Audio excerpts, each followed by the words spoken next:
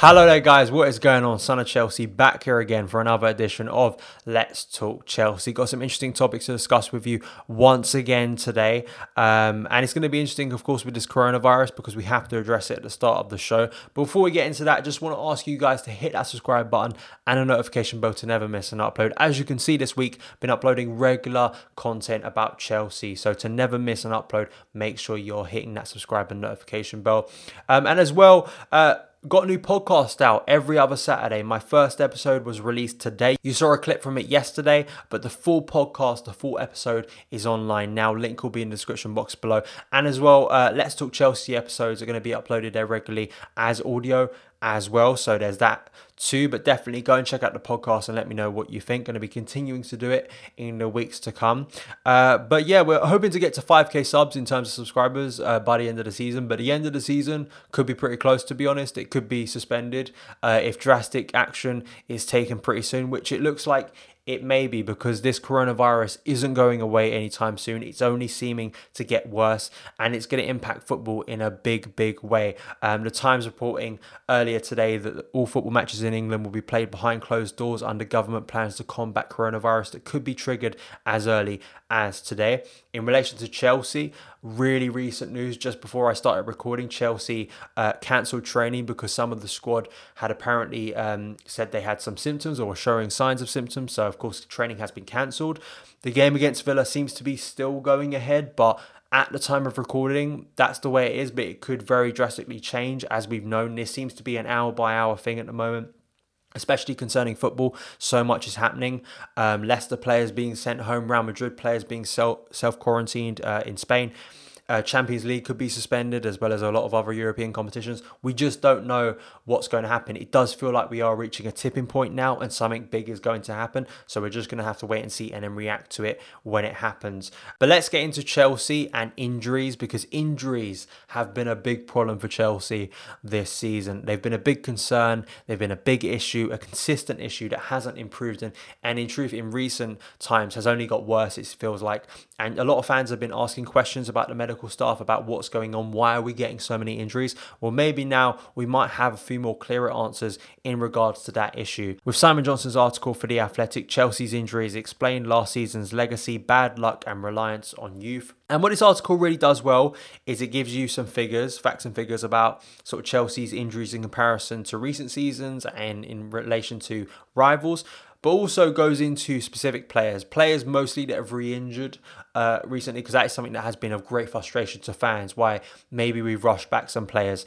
And that may seem like it on the face of it, but apparently in relation to this article, it's much more complex when you look at the likes of Emerson, Christian Pulisic and Callum Hudson-Odoi, 3 players who've come back from injury and then got re-injured and then had further setbacks to their injuries. In the case of Christian Pulisic, the negative reaction to training wasn't regarded as a setback, but rather as a young player learning about his body's recovery rate. In the case of Callum Hudson-Odoi, there's an acceptance that recovery from hamstring injuries is always a delicate process, with variance in recovery time. The particular setback is not expected to sideline him for much longer. And what I find interesting as well is the article talks about Chelsea's injury record in recent seasons, which has actually been excellent in comparison to other teams. They have had fewer injuries or illnesses and endured fewer days lost than their Big Six rivals in 3 of the last 5 seasons, including the 14-15 and 16-17 campaigns that brought Premier League titles. Though focusing just on this season, data compiled by injury analyst Ben Dinnery of PremierInjuries.com shows they have suffered 25 separate injuries or illnesses this season, a number surpassed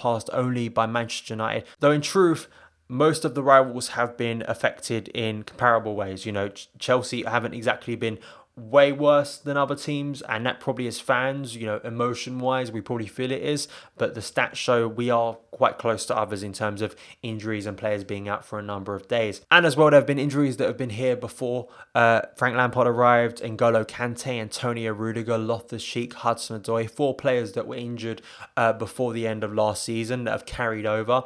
Some of them have been longer. Of course, you look at Ruben, that's the longest one. He still hasn't returned to first team football. He's getting closer, but N'Golo Kante has been on and off. It's probably his worst season in terms of fitness, and a lot of that can be tracked back to last season. So as well, there is that for him to deal with. You know, Reece James got injured on international duty at the back end of last season, so that was a problem they had to deal with this year as well. And it's about managing those injuries. And I think Hopefully the luck will be on Chelsea's side a bit more, especially with key injuries. You know, you can get injuries to certain players, but it's the fact there have been so many key players this year that have been out. And to be fair to Frank Lampard, he's dealt with it well. He hasn't moaned about it. And that's one of the things I really praise about Lampard, because he hasn't moaned like other managers have and would have. And knowing someone like Simon Johnson, who is well connected, I think you have to take his opinions at face value and what he knows in terms of insider information, and also the stats to back up that show Chelsea actually aren't doing as terribly as maybe we first thought. But it definitely is a big frustration for fans. And finally, I want to talk about Tammy Abraham, because reports came out last weekend before the Everton game that he had rejected a new contract. This is from The Mirror, and I'm taking this from Bleacher Report. That Chelsea forward Tammy Abraham has reportedly rejected a contract offer, and according to Neil Moxley of the Daily Mirror, he wants parity with some of the club's biggest earners. And this relates to, of course, all of the contracts that have been given to Reece James, Mason Mount, Fikayo Tomori, Ruben Loftus-Cheek and Billy Gilmore. And mostly, of course, it's naturally being linked to Abraham wanting the same deal as Callum Hudson-Odoi, earning around 180 grand per week.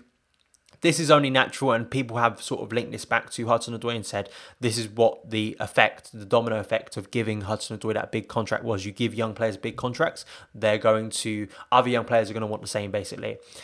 I think my reaction to this, and it's the reaction that I usually have in terms of trying to look at both sides, but I think for me, just the overblown reaction is always the same recently, especially on social media. Fans don't own players' futures. I know that sounds very obvious, but the reaction to Tammy, it's almost like this sense of sort of ownership people have, that anytime a player thinks about their own personal career rather than just, being a fan of the club or showing immense loyalty to the club, and then you overreact to that and get angry about that, I roll my eyes usually, because I think it was the same when David Luiz left and people were getting really angry about that. I'm like, players have their own careers and they're always going to go in their own way. And I think once you accept that, it becomes a lot healthier in terms of creating connections to players. But at the same time, just isolating on Tammy, I can understand why he wants a big contract. You look at what he's done this season, given his age, given the doubts over him at the start of the season, scoring 15 goals in his first season at Chelsea properly, having all of this pressure on him to be Chelsea's number 9. Yes, he's had setbacks. Yes, he's had injury setbacks recently. He's had poor form. He probably should have scored more goals, but that's all what you expect from a young player with the number 9 shirt on his back. This is a big thing for Tammy, and I think he's done incredibly well based off of pre-season expectations. And considering Hudson-Odoi, his standing being Chelsea's top goal scorer this year, why wouldn't he want a big contract? Why wouldn't he say to the club, if you want to back me, I want a big contract. Why can't I have a big contract? It's just logical for Tammy to do that. I think Tammy wants to stay at Chelsea. I think he knows that probably his future is with Chelsea. And given Frank Lampard at the helm, he's going to get chances. And he knows, even if he's been on the sidelines and, of course, been out of the picture recently, he's been one of Chelsea's best players, best 2 players probably, alongside Mateo Kovacic. I think that's undeniable. The goals he scored in his first season, I think, have been immense for Chelsea, and I do believe he probably will get that contract. I don't think it's panic stations. I think this is natural. You think about how long Hudson-Odoi's contract took to happen and took to be signed and completed. It took a long time. I feel like this will be a lot easier, but it's a big deal for Chelsea. And probably what Tammy's asking the club is, how much of a statement of intent and backing are you going to give to me? Because there is probably that concern from him that Chelsea in the summer could go out and try and sign a Dembele, try and sign a Timo Werner. Even though Tammy's comments recently that he would like that to have competition from a striker, there is probably that concern from him that the club is just a 1-year thing and they'll go back to the same next year. But I do believe we need to put faith in Tammy. I think he can score a lot of goals for Chelsea. I've seen it already this season. I think the proof is there that there is a big striker in there who can score goals. He's still learning. There are parts of his game that need improving, but he still is very young, which is great, and I think there are positive signs this year. So that is it for this edition of Let's Talk Chelsea. Let me know your thoughts on everything I discussed in the comments below. Thank you guys so much for taking the time to watch this video. If you did enjoy it, hit that subscribe button and a notification bell to never miss an upload. Follow me on Twitter @SonOfChelsea, and I'll see you again.